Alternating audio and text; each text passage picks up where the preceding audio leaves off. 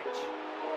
Austin Jackson back looks up. You can put it on the board. Yeah.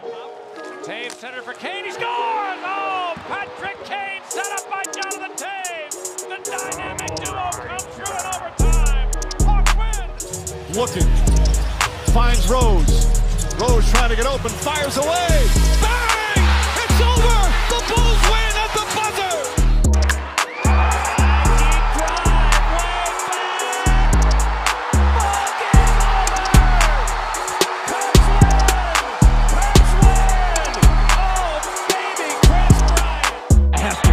Under it, and to the middle with the 15, to the 20, breaks free, the 25, to the 30, to the outside, 40, midfield, 40, 30 to the coast, 20, 15, Hester 5, Hello, everybody, and welcome to a brand new episode of the Cloudgate Sports Podcast. Got a lot of news to bring up to you guys. Got some Hawks stuff, got some Bulls, and of course, we still got two first-place Chicago baseball teams after last week's podcast. They have continued. The Cubs are tied in first place with the Brewers, but the Sox do still have a 4-game lead in the Central.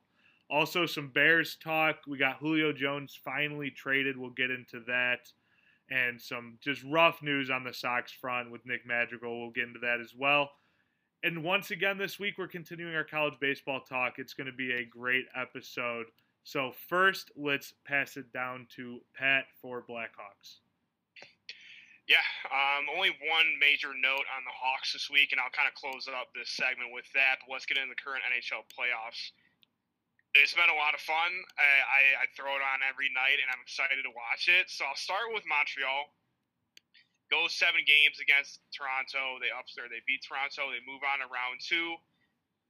At that point, I'm like, okay, when Winnipeg handedly defeated the Oilers, I didn't think Montreal would stand a chance. Montreal says, nah. They sweep the Jets 4-0. They just looked really, really good. Now, I'm going to say it. So they're going to get their ass whooped whoever they played in the second round. Or the next round, I should say. But the key talking point that come out of the series was the Mark Scheifele hit on Jake Evans in Game 1. Did you guys get a chance to see his hit? I did actually because, Pat, like you know, I called you earlier about some hockey cards for the garage sale that I'm having tomorrow. I found one of his cards in the pile, looked him up, and I got to see the hit, and it was rough. It's not a clean hit. Okay. PT, what do you have to say? I want to get your guys' opinion on this hit because it's a hot topic. A lot of people say it's dirty as hell, and some are like, it's hockey. So I want to get your guys' input on what you guys think of this hit. So, like, in my opinion, I think, like, this, it is a hot topic right now. And I think I've kind of seen it from both ways. But, like, when I go to answer it immediately, I'm like, well, it's the playoffs one. So everyone's literally skating their ass off, and it's going to be physical. Yes, the play probably didn't need that hit, especially to leave his skates is what everyone is very angry about, which I can understand, leaving skates, kind of on that. But also the young player too. He's got to know that, like, hey, this is the playoffs, and like he has his head down. I know he's trying to like make sure the puck goes in the goal. But I don't know. I honestly, I'm so conflicted on this because I feel like, you know, the guy that is going to make the hit is trying to obviously stop this goal from happening, okay?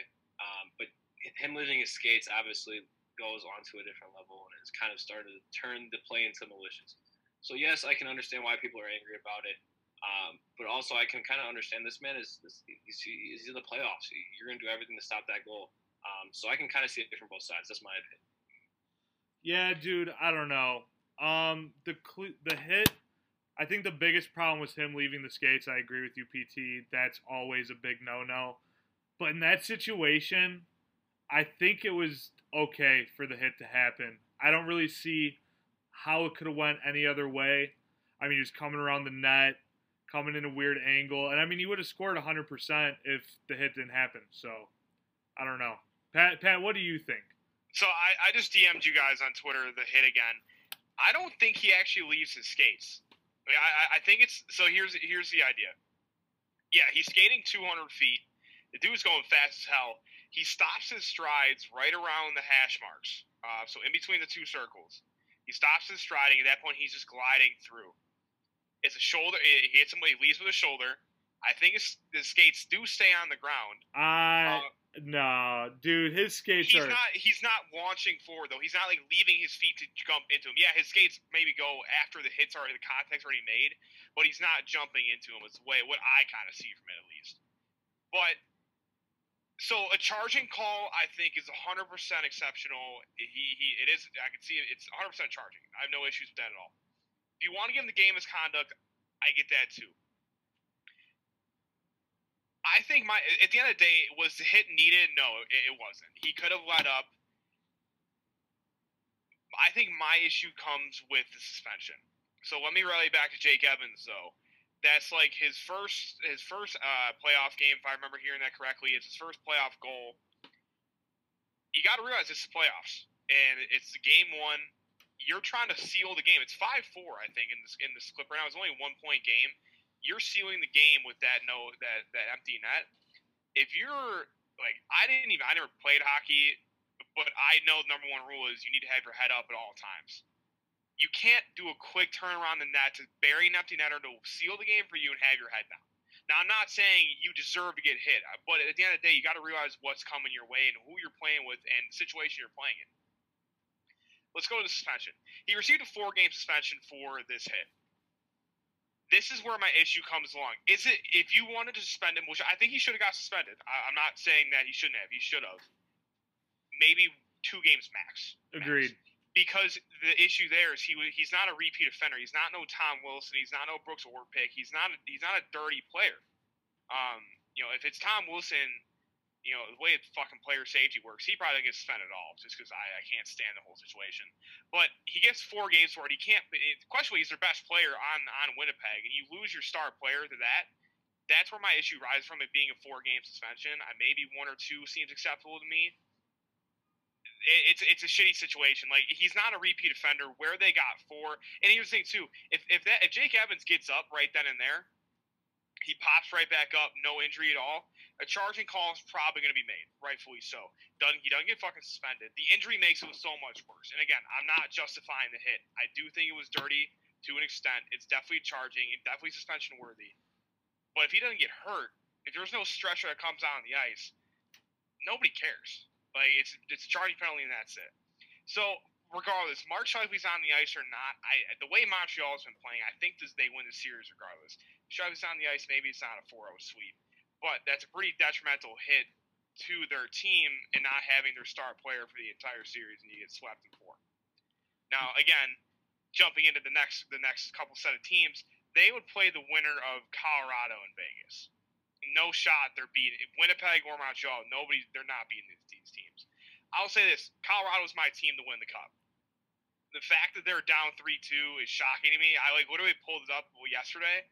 And I'm like, holy shit, Vegas is up 3-2 in the series. I kind of just put it to the wayside. I was focused way more on the Boston series. This one is going to be fun, and I'm hoping it's Colorado because the way I'm picturing everything to plan out, it's going to be Colorado and Tampa in the Stanley Cup, and it's going to be way more fun if it's Colorado and Tampa and not Colorado and Vegas. So we'll have to see how that plays out. But let's go into the Lightning. The Lightning handle the Canes 4-1. Lightning is fucking disgusting, dude. Oh my god, they're so good. And again, they played the little trick with the salary cap and the long-term IR, just like the Hawks did in 2015. They're clicking on all cylinders right now. So Lightning will play the winner. So Lightning will face up with the Islanders in the conference finals, and now we're waiting to see what the other side is. So let's kind of wrap it up with the Islanders and the Bruins. This series is, I mean, you guys know, PT's right there with me, Brandon right there. But we fucking hate Boston. 100%. Can't stand them. This series, I watched every game, start to finish. I had the main game up on my one TV. I had the Barstool stream up on the other TV. It was an all-around great series. Now, Boston's very good. That top line is scary as all hell to see. But seeing the Islanders win was just so sweet. And I'll say this too with the Barstool streams, the serotonin that coursed through my veins when I saw the Islanders win and Frankie's there hugging his dad, like, it puts the biggest smile on your face. Whether you're a Boston fan or not, Feidelberg said it today on the rundown. he's happy that Mr. Borelli gets to witness this. It's absolutely iconic. It's been an awesome fucking series. Now, again, they're going to get absolutely shit on by the Lightning in the next round. There's no doubt about that. But the series, that's been by far, and I don't think anything's going to top it this year. It's been the best series of the best playoff series this entire Stanley Cup playoff so far. What did you guys have on either any of the series or specifically the Boston? Especially the Boston and New York series was just, you were right. There's nothing going to be better than that for the rest of the year, or that has been up to this point. That was awesome. I think the Barstool hype definitely made it more of what it was. But yeah, it was awesome to see. Hate Boston. Great to see the Islanders win the series, but yeah, it's going to be a rough next series against the Lightning, who, like you said, Pat, is just clicking at all cylinders. Something I think that we touched on last episode too that's just going to absolutely fuck Montreal is just that they have no fans. When they go play either Colorado or Vegas, they're absolutely screwed. And I just I was watching recaps or I think it was between the Boston Islanders game where they shifted outside game, and the seats are just covered in those tablecloths. I'm it's just it's so demoralizing to see that, and then you go back to the Coliseum or MSG, and it's just crazy. So it's going to be very tough for those Canadian players to kind of adjust to it. It's going to be an absolutely crazy atmosphere when they come and play either Vegas or Colorado. So it's going to be really interesting to see how they kind of adjust to that when they go on the road. And then obviously you guys know how big of Barstool. We're all big Barstool fans. That whole thing was absolutely incredible to watch. The fact that Borelli's was saved by Barstool, by Dave, and that kind of all goes back in full circle watching just Mr. Borelli be so happy. And you just kind of heard stories throughout the streams as well, talking about how Mr. Borelli used to drop off Frankie at the games and go back and work at Borelli's. And I actually bought a Borelli's t-shirt. It's the one where all the fans are on Borelli's. It's so cool. But it's just great. It's great. It just makes hockey even better, especially when your favorite news outlets does something like that as well. It makes one of the best playoff series in sports even better. So I'm more excited to watch these games kind of unfold, and we'll see what kind of happens from there. Yeah, I agree. And like I said, the serotonin that came from seeing the Borellis be so happy and all that good stuff, it reminds me of celebrating with my dad when the Hawks were they won 3 in 6 years. It's stuff you'll never forget, and the fact they did it against Boston makes it so much sweeter. So let's kind of wrap it up with one recent note from the Blackhawks. The Blackhawks do sign their first round pick, 17th overall pick in the 2020 draft, Lucas Reichel, to an entry level deal. 3 years, $925,000 for a cap hit. I like this guy a lot. I was very excited when we drafted him. He's coming over from the German league, the Ice Baron. He scored 2 goals and 3 assists in 9 postseason games to help the Ice Baron win the German league. And then in the IIHF World Championship, which just concluded last week, he scored 2 goals and 4 assists in 9 games there. I like him a lot. He's about, I think he's 6'1", 6'2", 170, some shit like that. He's a centerman. He's gonna make a good impact on this team. I'm excited to see where he falls, and I'm excited to see him develop because, like I said, when we drafted him, I absolutely loved it. And I'm excited to see what happens with him. And then actually another note just popped in my head: the draft or the lottery did happen for the NHL, and the Hawks have the 12th pick. Again, this draft really isn't anything special. There isn't a Connor McDavid, a Taylor Hall. There's none of those guys in this year's draft. So honestly, I think Rangers get the first pick. I can't remember who got the first pick. There's going to be a lot of trading around. Not a lot of teams I don't actually think want the first pick. They're going to try to get some draft cap, a lot of it. But that's kind of what I have for the Hawks. You guys got anything to wrap it up? I don't believe so. It's like I said, kind of just to bounce off this too. If you guys don't, this is nothing to do with hockey. If you guys don't follow Stu Feiner on Twitter, you guys are missing out. This might be the best social media face you'll ever see. He kind of does stuff in and out for Barstool. He does his own betting stuff. He is an absolute hoot, and he will definitely make your day every single day when he tweets. So go on Twitter and find Stu Feiner. He definitely will make your day for sure. Yeah, he's been a huge asset for those live streams. That's a fact. He's a class act. So let's dive into the NBA. We have one note for the Bulls, and it's not a positive one. Colby White underwent successful surgery on his left shoulder today to repair damage from an injury sustained this past weekend while engaged in basketball activities away from the team. He will be reevaluated in 4 months. Not what you want to hear. Again, we're going to see how it pans out. I think a lot of people are expecting the Bulls to be shopping for a point guard this offseason. We're going to have to wait and see. But I saw the Bulls come across my timeline, and it was not what I wanted to see come across my timeline. So let's move into the awards for this year, as well as the NBA playoffs currently. Nikola Jokic is this year's MVP. The dude's just been an all-around beast this year. I mean, he's played every game. He's an all-around player. He gets triple-doubles. He's good on offense. He's good on defense. Happy to see that for him. Gobert for is he Denver? No, he's not Denver. He's the Jazz. He's Utah. He won defensive player of the year. Again, one of those guys you just don't want to fuck with in the paint. He's an all-around great defender. In the MVP voting, Derrick Rose had 1 vote for MVP. I don't understand how the MVP voting actually works. It was a fan vote, which is kind of weird. I'm not sure what it is, but hey, I'm happy people are respecting Derrick Rose and what he's done this year, and that whole Knicks team in general. Whether you like the Knicks or not, you got to kind of have to tip your hat because they weren't supposed to get to where they were, and that's all because of Tom Thibodeau, who did win the Coach of the Year by rallying that team to make their first playoff appearance in a long time, even though they did get whooped on by the Atlanta Hawks in the first round.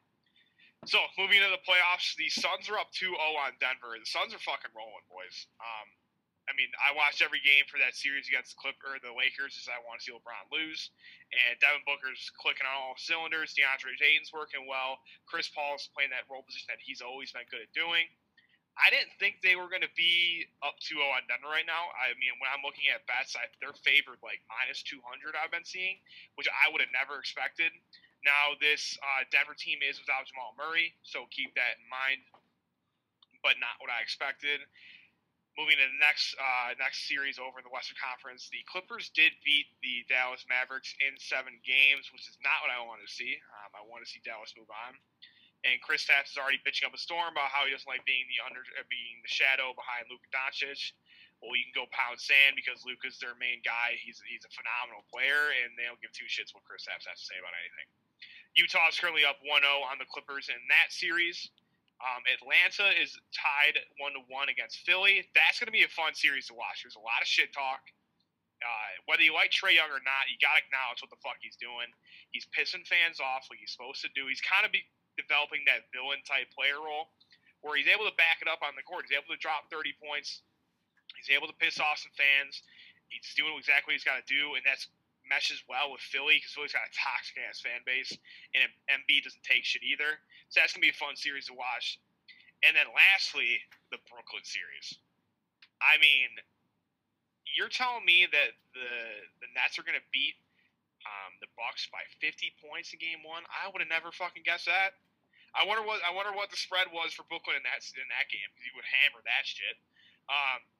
I'm surprised that they're. I mean, again, when you look at the Bucks, though, I mean, you got Giannis and that's about it. You got Chris Middleton, who's doing a good job as a role player, but you know it's nothing to compete against somebody like James Harden, Kyrie Irving, and Kevin Durant. So that might look like a sweep right there, which would be shocking for Giannis to go out. And I know, I'm pretty sure he did just re-sign a contract with them, so he's going to want somebody to help out. Like he desperately needs somebody to come in there and be the Robin to his Batman. That being said, Harden did fuck up his hamstring, and he might be missing quite some time. Which, honestly, though, when you're that deep of a team, you have all those players. Yeah, it's going to suck losing Harden, but guess what? Durant and Kyrie can easily fill the void there and score as many points, whether Harden's there or not. So, do we have any comments on the NBA playoffs before I close up with my last point here? I want to talk about Colby White for a second before we move on. This injury couldn't have come at a worse time for him personally, especially with where he's at with the Bulls. Kind of right now being that guy off the bench, he hasn't been starting. I think his injury also really solidifies that the Bulls will be trying to look for a point guard at some point this offseason, whether that be one of their main targets or if they're going to look at other positions first. But yeah, him possibly being out for the start of the season is not good for him and for his future with the Bulls, and also just not good for the Bulls because he's another solid guy to have off the bench. Or if he would end up starting at that point, who knows? But really tough to see him go down with where he's at with his status with the Bulls. And then lastly, with the playoffs, Phoenix is surprising the shit out of me as well. I didn't think that they'd be up 2-0 on Denver either. Making it look pretty easy, seeing what they'll do for these next couple of games, see if they can add on to their lead. And also Brooklyn being up 2-0. Didn't see that against the Bucks at all. Very surprising. I wouldn't count the Bucks out just yet. Other than the Sun series, it's going to be tough for Denver to come back on this, especially like you said without Jamal Murray. But Brooklyn being up 2-0 on the Bucks, it's going to be an interesting rest of the series. But for now, I still think Brooklyn's got the edge. But yeah, PT, what else do you got? I guess it just kind of explains why Kobe White just took a dive off the deep end towards the end of the season with his performance. I mean, obviously we were questioning what was going on. Was he not good? And obviously this injury definitely affected his playing abilities. It's never good to kind of see someone that you thought was going to be able to good ass on your team to kind of be one injured, and two kind of just be that guy that's like, he's probably not going to pan out to what we want him to be. So that's definitely going to be something we're probably going to have to look to improve, unfortunately, being that his playing abilities aren't that good, or that he's not going to be ready for the beginning of the season. So keep an eye out for that. And also, this is the craziest thing. I don't know why. I really don't watch too much NBA, okay? But I was watching a little bit of the Bucks and Nets game this afternoon or whatever, right before we started this, and it blows my mind that they play music while they're playing. Is it that bad of like, is it that non-entertaining that they have to play music during the thing? I just don't understand. I just don't get it. It makes no sense to me. I've never seen a sport ever do that where they play music during a game. I feel like that just happened like recently. Like they've been recently like including that in. And I agree. I whenever like I played basketball in grammar school, like I can't I'm pretty dumb. I can't fucking think straight. Like I need to be focused on the game, and I can't have like some music going on where I can be singing to, and then boom, somebody blows right past me.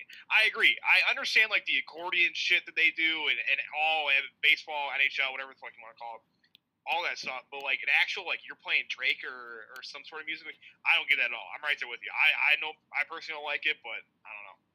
Yeah, I don't like it either at all. It's like it's during the game. It's like a full playlist. Like is the game actually not that entertaining enough that you have to actually add music to it? Like I don't know. I've never really been a big NBA guy. The Bulls are actually starting to pull me in, which is good. So I'm glad that is happening. But it just blows me. I think it was kind of a COVID thing. I think that really started to happen in the bubble. With no fans there, I think they tried to add some more commotion with music, but I guess it's stuck, and I guess they like it. But personally, I don't. I think it's kind of stupid. But yeah, that ends it for my NBA talk. Well, I think I might draw you both back in with this last segment or last talk I have here. I will start out with this. If you haven't seen the latest edition of Sports Illustrated, it is covered by the FaZe Clan, which is pretty cool because you have LeBron obviously being on Sports Illustrated a handful of times. You have his son Bronny, who's part of FaZe, making it as well, along with Nick Merckx, Kyler Murray, FaZe Rug, and FaZe Temper, and I think Swag's in there as well. Pretty cool thing to go see. LeBron did share it on his main Instagram feed, which is pretty dope. But let's kind of go into this last portion. So LeBron has been on the hot seat. The way he kind of ended these last two games with the Lakers, where he's leaving the court with 5 minutes left, he's not shaking hands, all that stuff. And a lot of people are like, oh, like, you know, Michael wouldn't have done it. Yeah. Like at the end of the day, I'm so over the Michael and LeBron shit. Like with those two games where you're walking off the court, yeah, I understand you're in Phoenix, you got to go get your treatment or whatever. I get that. But at the end of the day, you're down however many, and you're leaving the court with 5 minutes left. That's a big fuck you to your teammates. We all know Michael wouldn't do that shit. I let that speak for itself. I'm not even going to deal with any of the trolls on Twitter. Regardless, LeBron, the Lakers got taken out by the Suns in round one. LeBron has come out and said that he's changing numbers from 23, going back to 6, so back to his time in Miami. I think this is just a ploy. He could have easily announced this in a couple months after the season's over, but the Lakers are out. He needs some sort of attention, so he's gonna go change his number back to 23 or back to 6. I don't really give a fuck. But this is the funniest thing I think I've heard in a long time.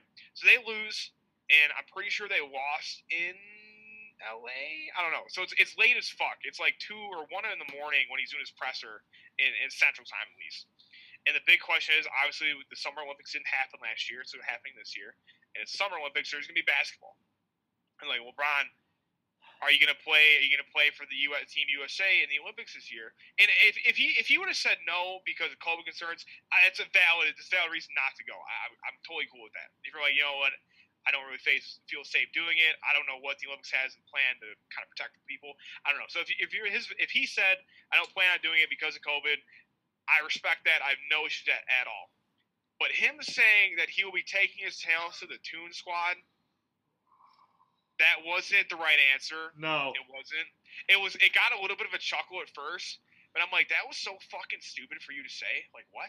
Especially for how, like, popular of a person LeBron James is. For him to be clowning around like that after you just got eliminated from the playoffs. Like, I know I don't want to get into the Michael versus LeBron shit either, but him leaving the bench early, Michael would never do that. And after getting eliminated from the playoffs, talking about being in Space Jam, Michael definitely would not have done that. Especially, 10, 20 minutes after you just lost said game? Yeah, I agree. I mean, that's brutal. Michael would be so pissed. He'd go in the other practice gym and be throwing up shots. Like, I don't know. I think we're all kind of the same page with this discussion, and I think we all don't want to get into it at all because it's kind of stupid and pointless. But it's just kind of it's crazy because I think that it's been such a heavily discussed topic since we were in middle school, and now it's just kind of like interesting to see kind of like how. These reactions are definitely being a lot, like, kind of being more noticed, I would say, would be the proper term, because there are some things that are very concerning that you never see a lot of people do, especially when you're looking at your best player, your captain, your leader, face of basketball. I think it was very disturbing to see him walk off the court with time still remaining and all that kind of stuff. So I don't like to get in this conversation. I don't think any of us do, but it's interesting. It's interesting to see, I guess we all could say. Yeah, so LeBron will not be wearing Team USA jersey this year. He'll be wearing a Toon Squad jersey. The movie, just from our childhood, the movie will not even be close to being as good as it was when we were little, and we all know that. But, I mean, hey, dude, you're going to go make some money doing it. I got no issue with that. We're gonna see it though. Oh, 100%. Yeah, that's what I'm saying. He at the end of the day, he's gonna make a fuck ton of money off his movie, and I really don't care that he's going to do that over the Olympics. It doesn't bother me at all. It's just the idea of, like, you just got your ass whooped by the Phoenix Suns, and you're talking about the movie. You're talking about it right at the end. A lot of people do, like, at the NFL season, like, they talk to Drew Brees, like, Drew, are you gonna retire after you just got eliminated from the playoffs? I'm gonna sit down and talk to my family, and we'll see what happens. Hey, I'm gonna go with Bugs Bunny, and like, we're gonna go make LeBron, the PR 101, and we're gonna get into PR 101. I'm stealing that part of my take. We're gonna get into it in a little bit with in the MLB segment, but just know your answer. That's probably not the right answer to say. So that's kind of what I got for the NBA. And we can kick it over to PT and the Bears. Leary got a hit, by the way, right, so there you go, Pat. Keep talking shit. Keep talking shit. All right, we'll move over to the Bears in the NFL. OTAs, mandatory OTAs just kind of wrapped up. Today, I believe, was the final day. So a lot of kind of stuff has been kind of unfolding in the NFL. So we got kind of a lot of different topics to touch on. Before we get to the Bears, we'll talk kind of about the most craziest thing I think that we've kind of seen in a long time. We knew that Julio Jones was probably going to be on the move at some point. And I remember I was at my game on Sunday, I believe, or no, Saturday or Sunday. It was one of those days this weekend. And I looked at my phone and I saw that Julio Jones was traded to the Tennessee Titans. Really didn't think about what they gave up for him. I was like, that's crazy. I knew that he was going to be on the move. but it ended up coming out that he was traded for a second-round pick. Now, that is absolutely absurd because he's considered one of the best wide receivers in the game. Just his productivity, his length, his skills, everything with it is just, in my opinion, a first-round pick 100%. It just kind of shows you we've seen a lot of players now being traded with DeAndre Hopkins and a lot of other wide receivers recently being traded kind of for lower stock, especially when we were talking about quarterbacks. It was insane to kind of these picks we were throwing out for quarterbacks, and then now these wide receivers.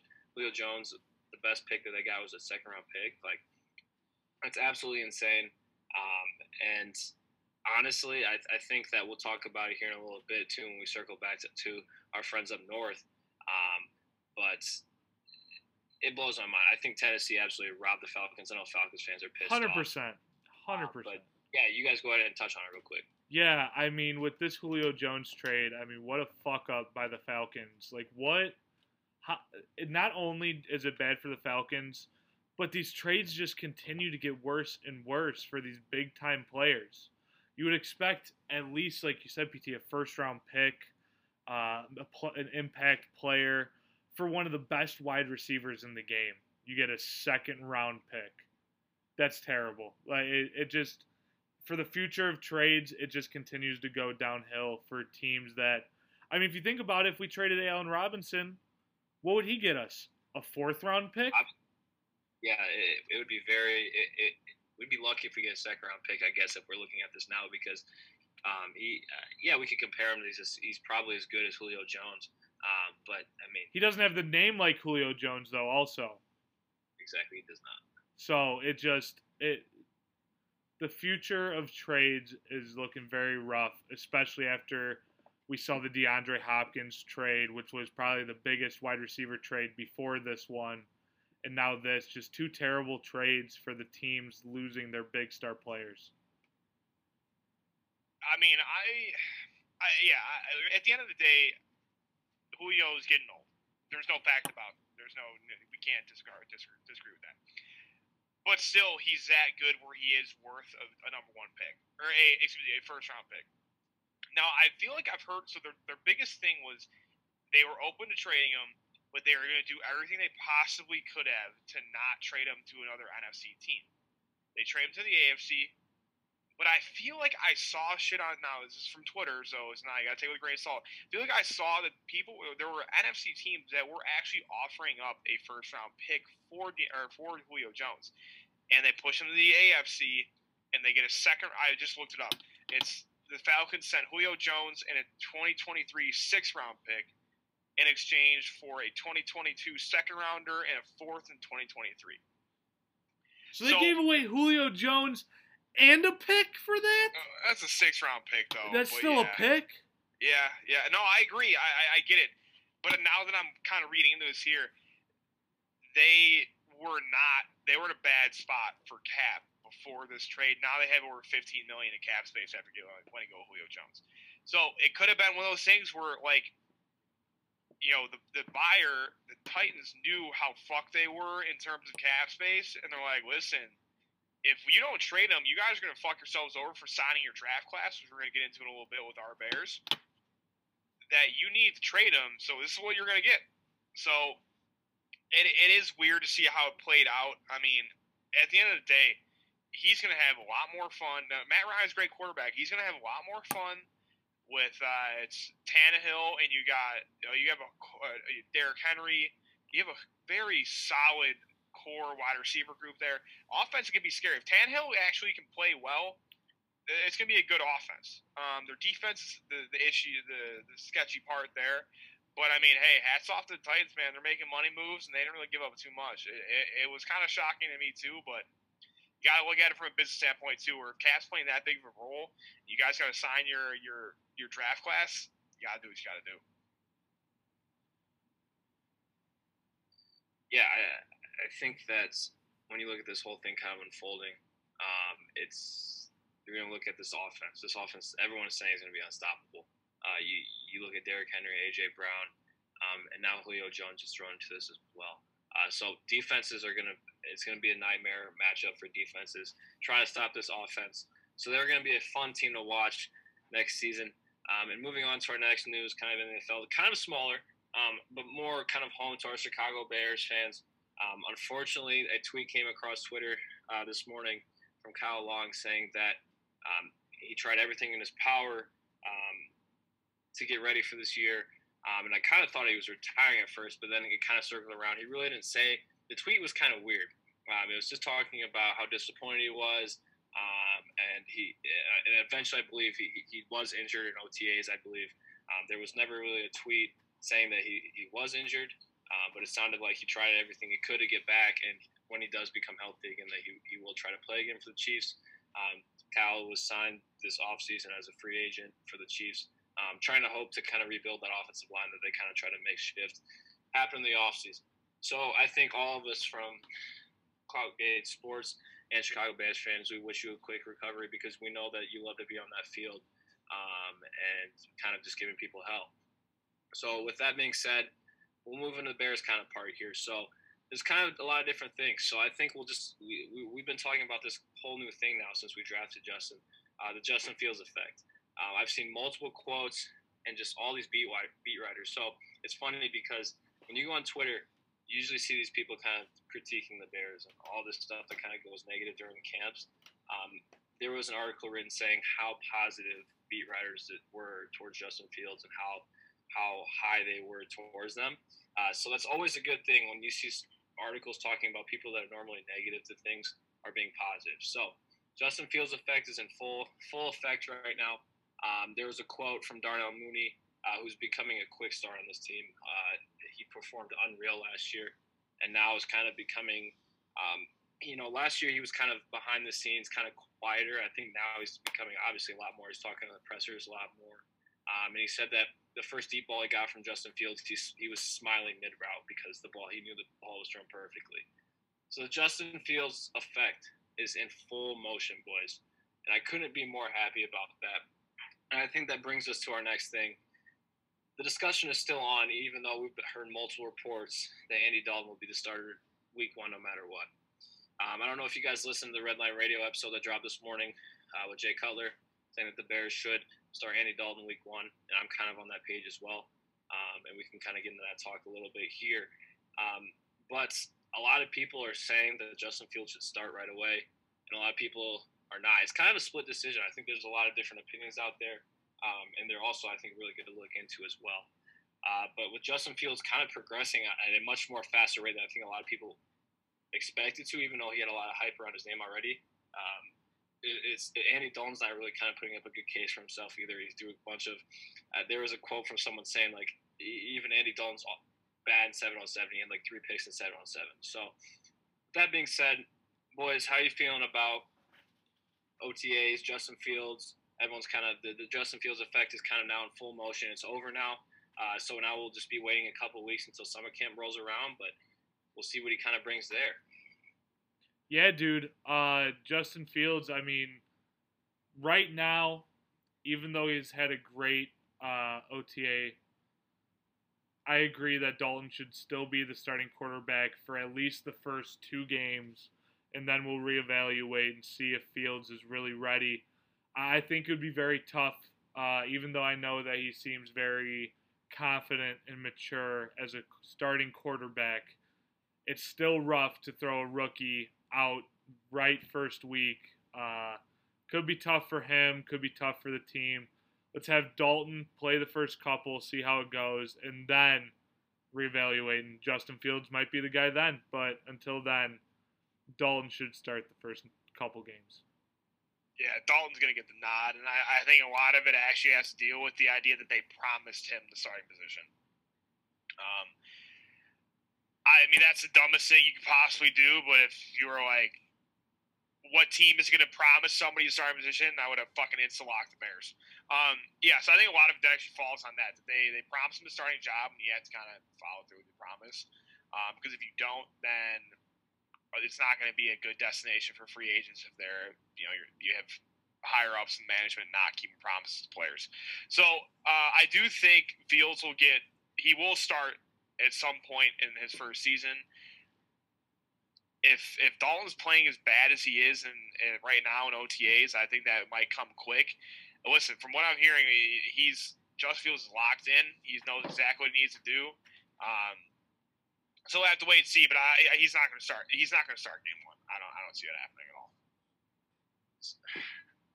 That's an interesting thing that you brought up there, Pat. Is that Andy Dalton was promised something? That's bullshit. I'm sorry, but Jay Cutler kind of touched about this in the podcast as well. The podcast is actually really good because he talks about kind of his years with the different coaches and stuff. And Jay Cutler was talking about Mark Trestman, talking about how like he wanted to kind of have everybody be a better person. And these people do not care. They want to win. These players want to come in and they want to win and they want to be you earn your spot. So I think and I'm worried about that because let's be honest here, like Andy Dalton, man, this guy, I don't want to talk bad about him. I know he's a good guy. I was a big fan of him when he was at TCU. But it seems like, especially when we're trying to keep people like Allen Robinson, we almost want it. Why are we making people like Andy Dalton happy when we really need to focus on people like Allen Robinson and other key players, Darnell Mooney, Jimmy Graham, Cole Kmet, people that actually are going to be directly affected by this. So I think that, like we said, it's Andy Dalton's going to get the nod week one, no matter what. He could literally probably throw 100 picks in all this stuff leading up to the fun. And it's just going to happen, unfortunately. But I think it's also going to be good for Justin. Justin needs to sit behind somebody and understand and learn. He needs to see stuff unfold. I've never been a big guy of throwing people in the fire right away, no matter how good they are, because we don't know what's going to happen to them, and we don't know how they're going to react, no matter how good and how experienced they are. So that being said, I think, and this is another part I want to bring in, I think it's way too early to talk about this stuff too. All I see in the morning is who's going to start week one. We just finished OTAs. We're not even in summer yet, okay? In the summer mini camps. So with that being said, I kind of want to even shut this talk down. I think we kind of got our words about it. We know how everyone feels about it. I think we all are on the same page with that. But we'll talk about Justin too. He just signed his rookie deal, and I actually couldn't be more happy about this because we had some issues in rookie contracts in the past with our first rounders. Roquan Smith took forever. I think he was close to a month before the season started, before he signed his. Justin Fields signed his pretty quickly. 4 years, close to $19 million. And he had an $11 million signing bonus, so good for him. And he's going to make an absolute ton of money off ad deals on the side because he's going to be in every single ad in Chicago. So Chicago fans, be ready to see Justin on your TVs every single day of every single hour. But just to kind of compare some things, I think we kind of got to steal with this rookie deal. Devontae Smith, $20 million. That's a wide receiver, and we're talking about wide receiver value in the NFL right now. Second-round pick, that's kind of steep. And all these contracts are fully guaranteed, which is kind of something we haven't seen in the past. This whole new kind of fully guaranteed is kind of surprising because there's usually a lot of incentives in it, especially for rookies. So we'll kind of keep an eye on that as well because that's definitely something we haven't seen in the past. And then we'll also move on. Micah Parsons, the linebacker for the Cowboys, $17 million. And then Penei Sewell, who is the lineman that the Lions drafted, $24 million. So Fields is kind of sitting towards the end of the bottom of the pack value-wise. So I couldn't be more happy with the contract. I'm happy he signed it right away because that's always a good sign. And this whole thing about Justin Fields is just making me so much happier. I think we're going to get so much value out of him, and we'll continue to talk about what we think about starting-wise as we move on closer to the season. We're still a long way out. A lot of things don't unfold, but we're taking steps, and I couldn't be more happy to kind of have Justin Fields in our organization. Good. Well, yeah, so, okay, then I think we need to touch on, if you guys are good on Justin Fields right now in his contract, I think we need to talk about one more thing. I know we said we didn't want to talk about it last podcast, but this topic's been literally talked about by everyone, and I think we need to talk about it. So, Aaron Rodgers did not show up for mandatory OTAs. He was fined about $100K for that, and there is a lot of stuff circulating up there that he's not going to be showing up. James Jones went on a media outlet show talking about how it's not the GM, it's more there's more things behind what we're not seeing, which is for Bears fans good. And it also kind of affects what else we're going to be seeing. So Jordan Love He's kind of has roller coaster emotions so far in OTAs. I know the first day he had some interceptions and overthrows, and he had a good day, and then he had another bad day. So I think the inflection is kind of – I think they're kind of in shambles up there. And this will be the last time we talk about Aaron Rodgers. But I legitimately think – now I know I said this on the last pod last week. I think he's going to be playing week 1. I think my whole thing's been flipped. The fact that he's being talked about this much, and it's literally – it's funny because it's Aaron Rodgers and Justin Fields. And all I see on Get Up and every ESPN show is it's about these two people, which is great in every single aspect for us. But I think that Aaron Rodgers is 75% out of Green Bay. And I couldn't be more excited about that. A lot of people actually have a lot of trust in Jordan Love. There's one more thing I'll talk about when we get to the NFL. And I know you guys have kind of already touched on Aaron Rodgers not being there. But has your guys' kind of mood shifted at all like mine has, seeing that all this news has come out, especially with mandatory mini camps, he has not shown up? Yeah, so I would say last week I was at like a 10% chance that Aaron Rodgers gets traded. Now I'm at a 49.9% chance that he's gone.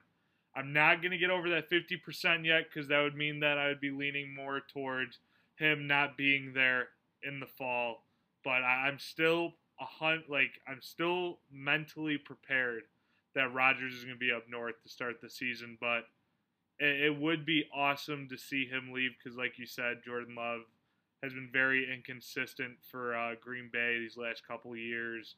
And then now in OTAs where it really is his first chance at being that number one quarterback. If Rodgers does leave, it's not looking good for Green Bay if he ends up being the number one guy. I still think he's a Packer. I really do. I feel like this is not like an uncommon thing where players hold out and they end up fucking playing their season. I mean, as long as he's still on the team, I think he's going to be playing week 1. I don't really see them being traded. Yeah, I think Brandon said it best. Like mentally, I'm expecting Aaron Rodgers to be up there, but just logically and realistically too, I think he's still going to be there week 1. I just can't see him getting traded right now. I don't know. Again, it's OTAs. Like, it's a long way to go. This isn't the first time we've had players hold out like this before. We'll have to see where it plays out, but I think he's still going to be there for a while. Yeah, so I think we can kind of hop into this like overreaction segment I have for the NFL too. This might be an overreaction, kind of being stimulated by all these social media outlets and media outlets saying that this is a big deal. Well, maybe it's not. Maybe we don't know. But a couple other overreactions I kind of have rolled my eyes at over the couple of weeks, especially with this last week OTAs. People are already saying that Trevor Lawrence, it's so funny that you can be so good and people are so focused on the little things that you do. He had a couple interceptions in his first mandatory minicamp. Well, guess what? It's going to happen. He's young. That's the one thing I'm kind of worried about. Justin Fields kind of being thrown around in the fire. Okay. Yeah, he's going to be fine. I promise you guys, Trevor Lawrence, if we have any Jags fans listening, he's going to be fine. I think that was a big overreaction. People were freaking out, I know, all over Twitter. I was like, all right, relax. But he also has had some hamstring tightness, which is you never want to see injuries happen like that, especially players to that capacity. And then the Jordan Love kind of overreaction, I think people were kind of freaking out about his inconsistency. I think it's all kind of crazy up there right now, and he's kind of being thrown to the fire as well. So it'll be interesting to see kind of how those two younger players react. And that's all I really have for the NFL. Boys, I think we're good, and I think we'll have some more Bears stuff coming on in the next couple of weeks. Okay, so now we'll be going on to the baseball side of things. A lot of exciting news to talk about and some very sad news. Before we get into the bad, sad news for the White Sox, let's start off with the positives. Since we recorded last, the White Sox won 3 of 4 from Detroit. Again, just games that we need to win this season are going to be the games against Detroit, Kansas City, and with how bad Minnesota's been, throw them into the pile too. We have to win those series every single time we play these guys. Now we're moved on to the Blue Jays, who have been a very solid team this season, one of the best teams in the American League right alongside the White Sox. So this is a big series for us. Right now we're split 1-1 in the series. We are currently winning 3-1 in the fifth. I know Keuchel has looked very good. Gave up a couple dribblers in the fourth inning, leading to a run with former White Sox shortstop Marcus Semien driving in that run, who has been red hot this past month for the Blue Jays. And last year we saw it as well with the Oakland A's. He has been turning into a very solid baseball player. But no need to fret. We've got a 4-game lead in the Central still to this point. I know yesterday was a rough game, and the biggest reason that it was so rough is that Nick Madrigal is out for the season. It looks like to this point that he's going to be out for the season. He's on at least the 60-day IL, which would, if he only goes the 60 days, maybe he'd be back for the last week or two of the season, maybe be ready for playoffs. But these injuries just keep piling on, and it's these simple plays that we're getting hurt on. We see Eloy get hurt trying to rob a home run in spring training. We see Luis Robert get hurt running to first base. And we see the same thing with Nick Madrigal yesterday. It's just these small mistakes on these simple plays are costing us huge injury-wise. I know that Robert and Madrigal running to first base, that's not their fault that they got injured, but it's still just so annoying that they're getting hurt on the most routine plays. Eloy was his own fault. What he did was stupid, but it's a simple thing that he could have fixed, not done, and he would still be playing. But what do you guys got on the White Sox right now? Yeah, when I saw your text today come through, I was like, I didn't even see it last night because I was frustrated with the bullpen, and I turned the game off. And then I saw your text this morning, and I was like, you even got hurt last night, and so that was not a good way to kind of start my day. And it's just it is kind of tough, you know. The White Sox have been so good in spots where we've kind of had to fill in. Billy Hamilton, Uriel Mercedes, Andrew Vaughn, and it's just kind of I feel like we're kind of getting to the point where we're thinking how much can we take until we actually break, you know? So it gets concerning. It does. But I think a positive, because I'm always trying to be positive. I think we all are trying to be, especially with how well we're playing. I think our team is really taken all of these injuries this year and taking them with the best stride possible. I mean, look at the way we played without Eloy and Luis already. Yes, I know we're losing more and more pieces, but our team is we're not seeing any disparity throughout this locker room. We keep on saying resilience, and I think that's going to be something huge when all these players are able to come back with either postseason or next season.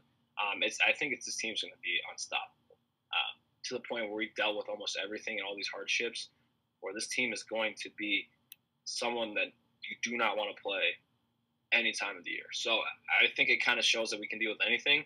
And this team is just so fun to watch right now. And no matter, even though we've lost Madrigal, I can't say enough. This team makes me so happy. Yeah, the team does make me happy, except the bullpen. Nick Madrigal, it sucks. He's been playing lights out these past couple weeks, really all season. He's really, like I said, he fits into the role. He knows what he's got to go up there. He knows what he's got to do when he's going up to bat. It's a really bad loss. When it happened yesterday, I thought maybe rolled an ankle. I would never, the way he just walked off, I didn't think it was his hamstring. That's why I was shocked when I got Brandon's text earlier saying it was a torn hamstring. So we're gonna have to power through like we have with the other injuries. I think PT said it best. You got to see how long before we're bending. We're bending pretty bad right now. How long till we break? But then again, our team, we've lost a lot of our players. But we still have a lot of really good fucking guys in the pipeline, as well as we got right now in the majors. The team's gonna go out there and continue to do what we're gonna do. And yeah, it sucks. But if we're still winning games, we still got the lead in Central. You got to count your blessings. So that's kind of the way I see the whole situation. Yeah, and following that injury, the White Sox picked up Brian Goodwin. Goodwin, this is his third team in the last season. So it actually is his fourth team in the last season. So he has been bouncing around quite a bit. Brian Goodwin, we might remember him most for his time with Washington. Also spent time in Cincinnati, also with the Angels. And then recently was released by the Pittsburgh Pirates, not even making their big league club. We signed him about a week ago, and now he's going to see some time in the majors. So that about does it for the White Sox talk. Nope. Pat, what do you got? No, it doesn't. No, it doesn't. I have an idea. I'm gonna fuck with your heads right now. All right. So we don't have a second baseman anymore. We have Danny Mendick. Does this open up the opportunity to something we talked about a while ago of Yohan getting shifted to second, and we call up Berger, who's playing lights out down in AAA? Nope. You know how pissed off I would be if we move Yohan Moncada from third base. I agree. I agree with PT 100%. Okay, now does it piss you off? Yeah, it does. But La Russa's done a lot of shit that pisses a lot of people off. So I don't think it's out of the realm. And I agree. We talked about this before. When he played at second, his confidence went down. He wasn't batting well. He's playing lights out right now, offensively and defensively. But it's La Russa. He kind of and Rick Hahn will be the one guy who does Rick Hahn make the call about bringing people up, or is that what no? That's Chris Getz that mostly does that. So it's Chris Getz. Rick Hahn does have somewhat of a say in it, but Chris Getz, Rick Hahn, and Tony La Russa, probably all three of them combined, kind of decide if somebody's being called up or not. So do you think that's out of the realm of possibility? No, definitely not out of the realm of possibility. I thought you were asking my opinion. I say no. Is it something that could happen? Definitely. I definitely could see it happening, but it would be something that I would not be a fan of.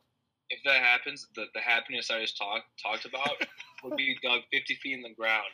And, oh my, I can't even tell you. I don't even want to get into it. I can't even. Also, though, saw a tweet today about some decent veteran second basemen that are available on the trade market.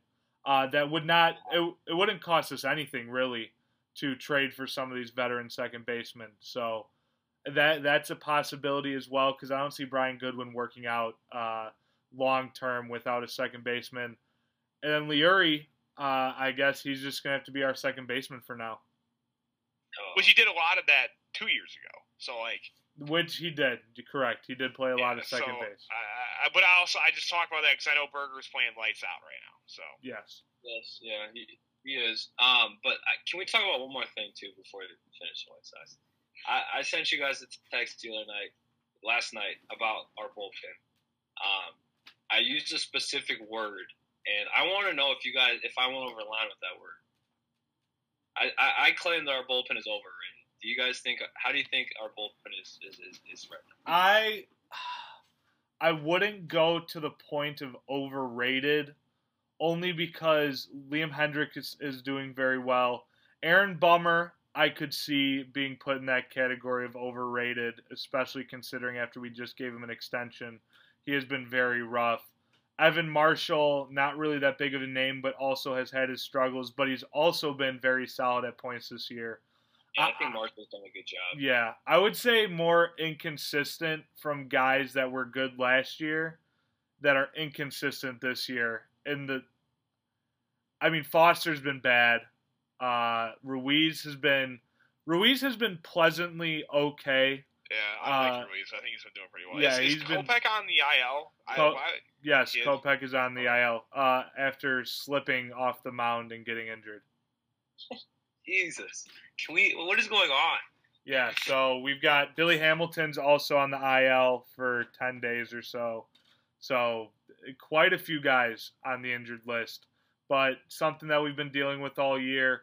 Hopefully we get all those boys back healthy, because we're still doing fine. We're beating the Blue Jays right now, who are one of the best teams in the league as well, like I said earlier. So right now, don't hit the panic button.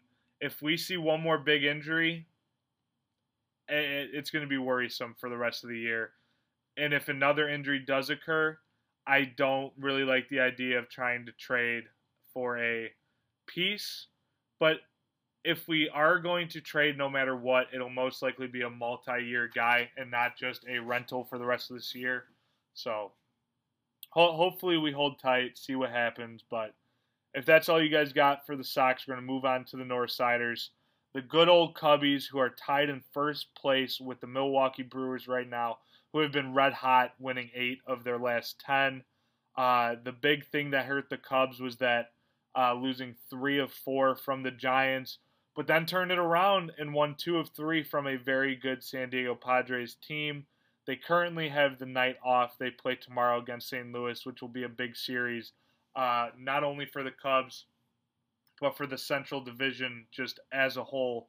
But the biggest shining light for the Cubs in the last 2 weeks has been Patrick Wisdom.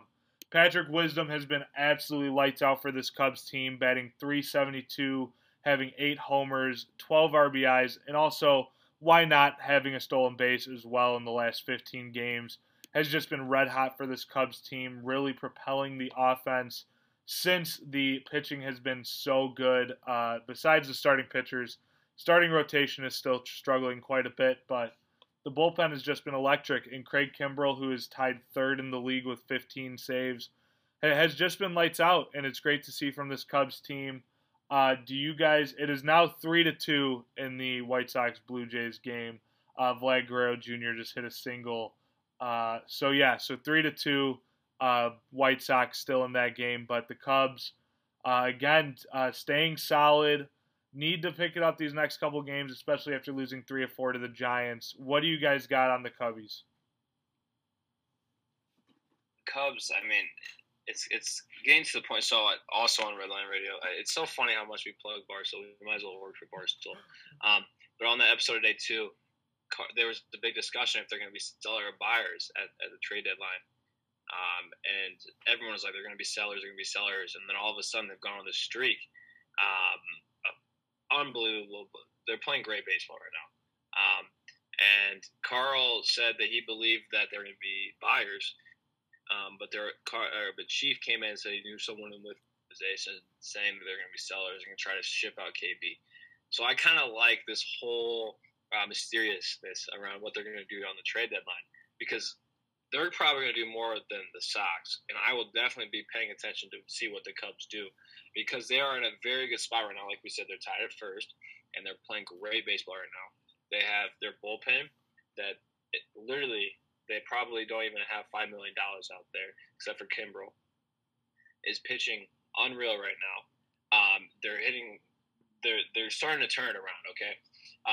So it'll be really interesting, in my opinion. What I'm going to be looking forward to, as just kind of as a sports fan, is to see what the Cubs do at the trade deadline. I think we'll get into that a little bit more when that comes along. But it's definitely a big topic in Chicago right now, and if you guys are looking into it, definitely pay attention. They've been like I said, I said this last time we talked about the Cubs. Nobody expected them to be in this position at this point in the season. They're playing well. Bullpen's doing their job. The offense is starting to light up. KB's actually playing it to what he should be playing as. I mean, I watched a couple of the games from the Padres series. Again, like I was, if we're at the beginning of the season, you're like, okay, the Cubs have a 3-game set against the Padres. What do you think the outcome is going to be? I don't think a lot of people think the Cubs are winning 2 or 3 against the Padres. No, so, definitely not. They're doing well, and I think the biggest question mark is to see what they're going to do at the trade deadline, because I have no idea. I mean, you have to look at the idea. If KB is still playing as hot as he is right now, and the trade deadline goes around, you're going to get a pretty penny for him back in return. So it'll be a good asset for a team making a playoff push. But also, you might make it a playoff push. So it's going to be interesting to see how it plays out. They've been fun to watch, and they're doing their job. Again, at this point in the season, you need to be treading water, and that's exactly what they're doing. And they're in a good spot. Yeah, definitely. They're definitely in a good spot for right now in the season.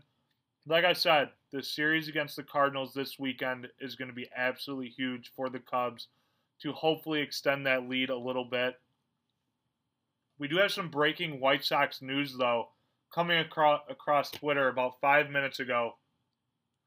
Rick Hahn talked about Luis Robert and Eloy Jimenez and their rehab at this point. He says that both of them are almost done with phase 1 and getting close to clearance for baseball activity, which would mean starting their rehab stints in the minors. he said they're closing in on this stage in the process. So hopefully we see both these guys back on the field in a month. What do you guys think of this news that just broke? Well, I think we were pretty gung-ho and kind of Eloy starting to make that phase become a reality. But I had no idea about Luis. I think that's great news.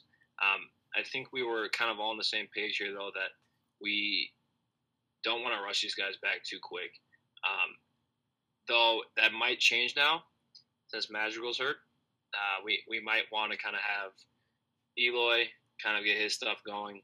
Robert obviously make sure that everything's good on him because his kind of game is so important with speed and dealing with leg muscles. We want to make sure that is 100% healthy. Eloy, if we can get him back in the lineup being DH, I think that would be fantastic.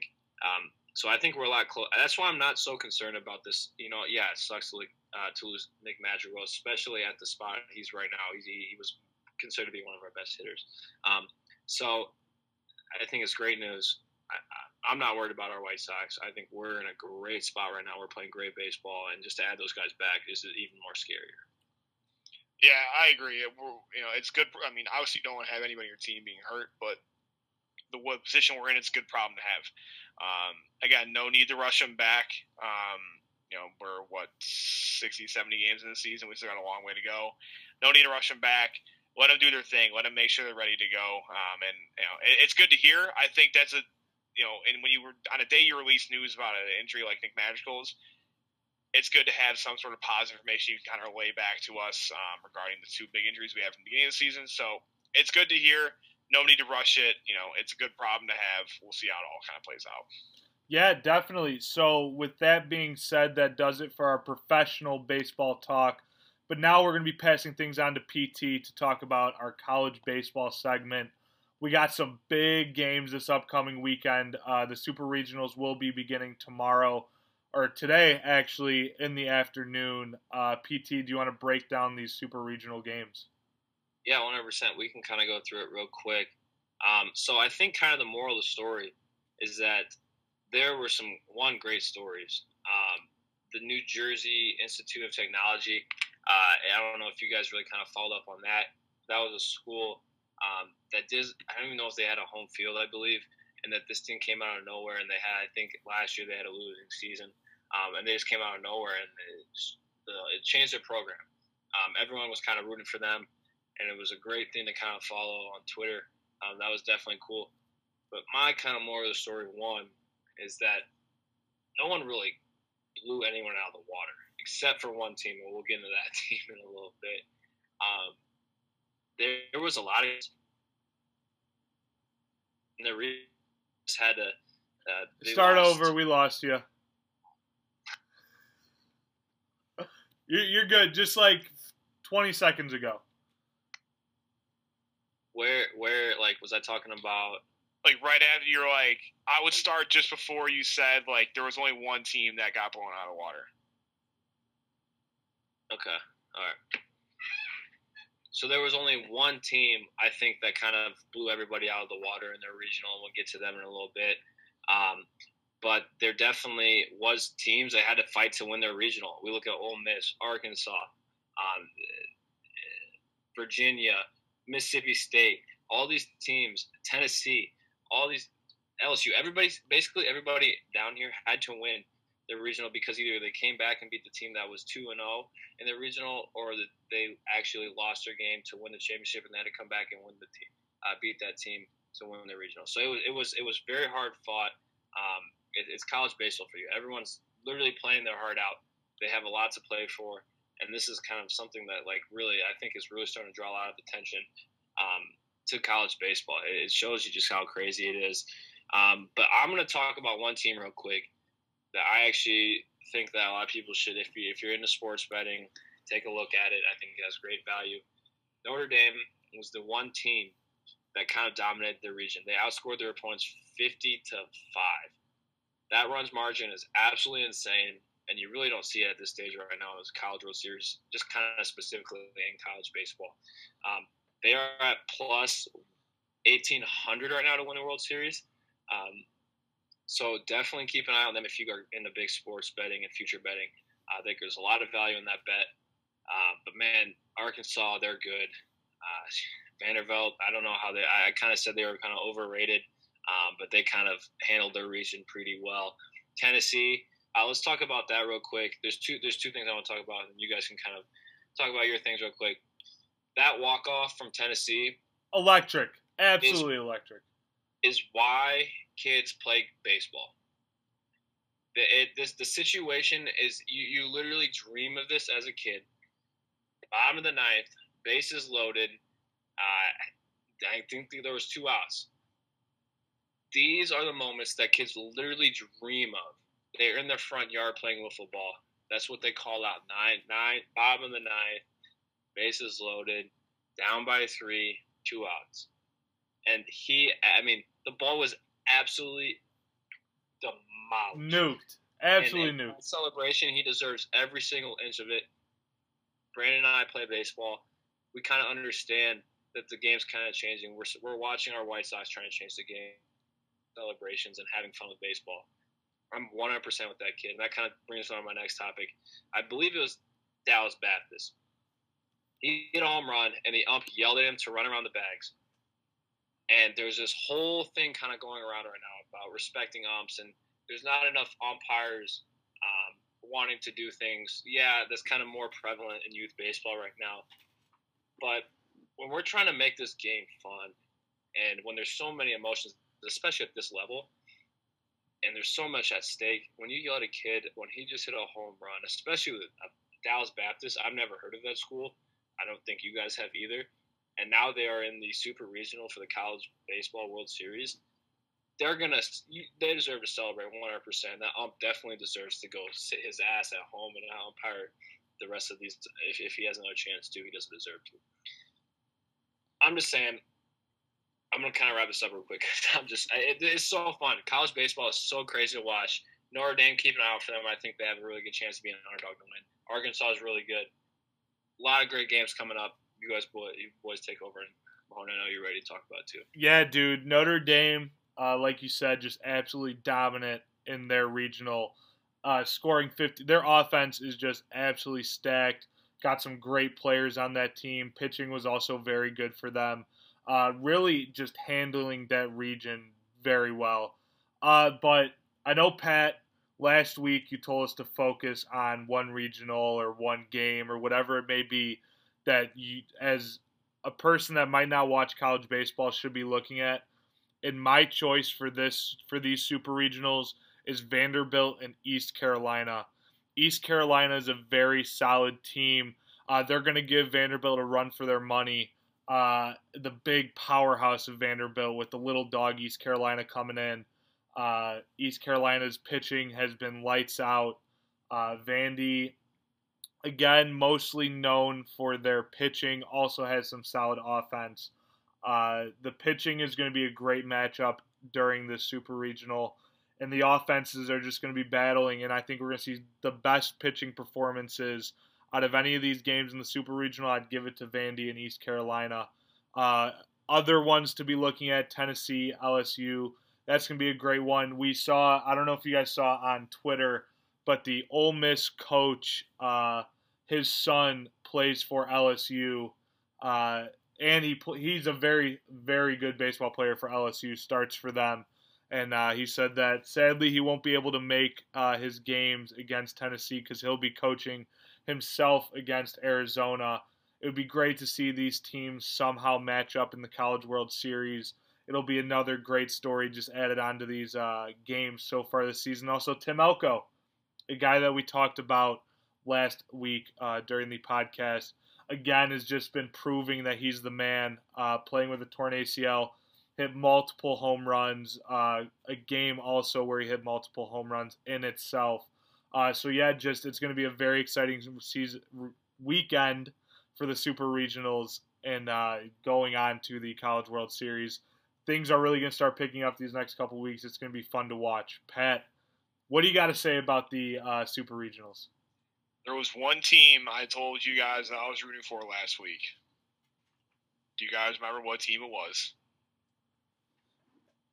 I do not. East Carolina, right?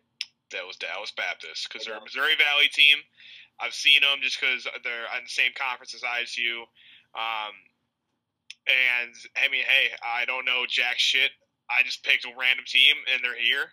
So I'm going to keep riding on the bandwagon there with Dallas Baptist. It's fun to see. I did watch a little bit of the games. I've had it up on my second monitor. Just the electricity for, like, the Arkansas game or the walk-off grand slam. Like, you look at that crowd, and there's probably enough seating for 3,000 people, let's ballpark it at, and there's well over double that maybe. And it's just electric. The shit talk is real. Those guys, like, again, that walk-off grand slam, it's like you're a little kid in your backyard and you're envisioning yourself doing that stuff. It's literally surreal. It's been a lot of fun to watch. I'm definitely going to try to sit down and watch some games this weekend and kind of relax and see what's up. But I'm excited for it. I've always heard so many great things about Omaha and when the actual College World Series gets underway, and I'm excited.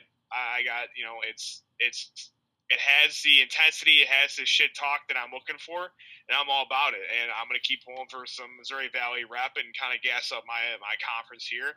And hopefully it plays out. But so far from what I've watched and seen on Twitter, I feel like Twitter too, like, I've never seen Twitter get so hyped around even like the women's softball. I feel like everybody's tweeting about college baseball and college softball right now. People are it's the number one topic on Twitter, I feel like.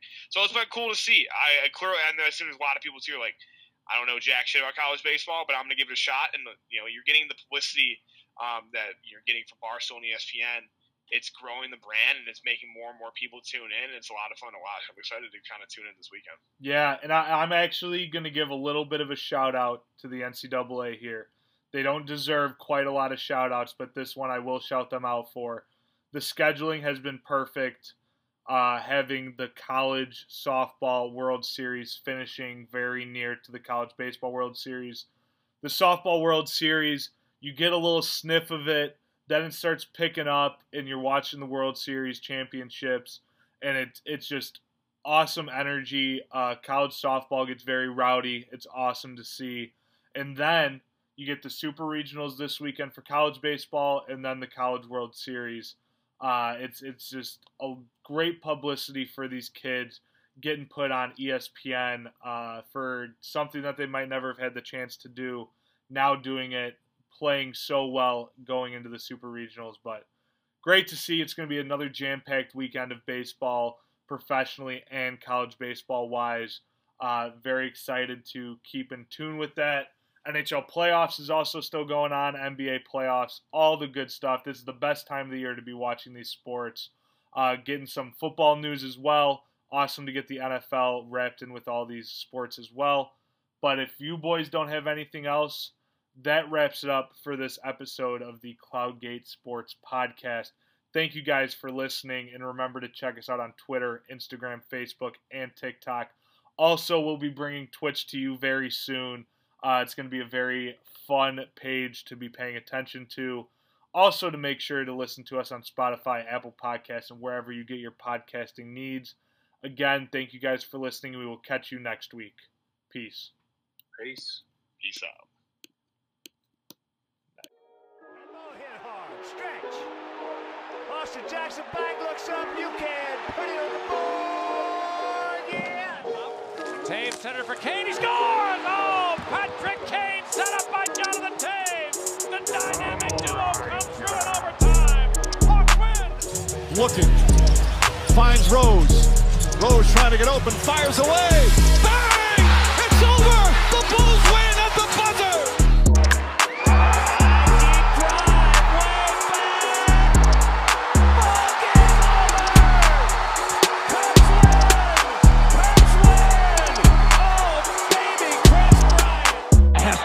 Under it, and to the middle of the 15, to the 20, breaks free of the 25, to the 30, to the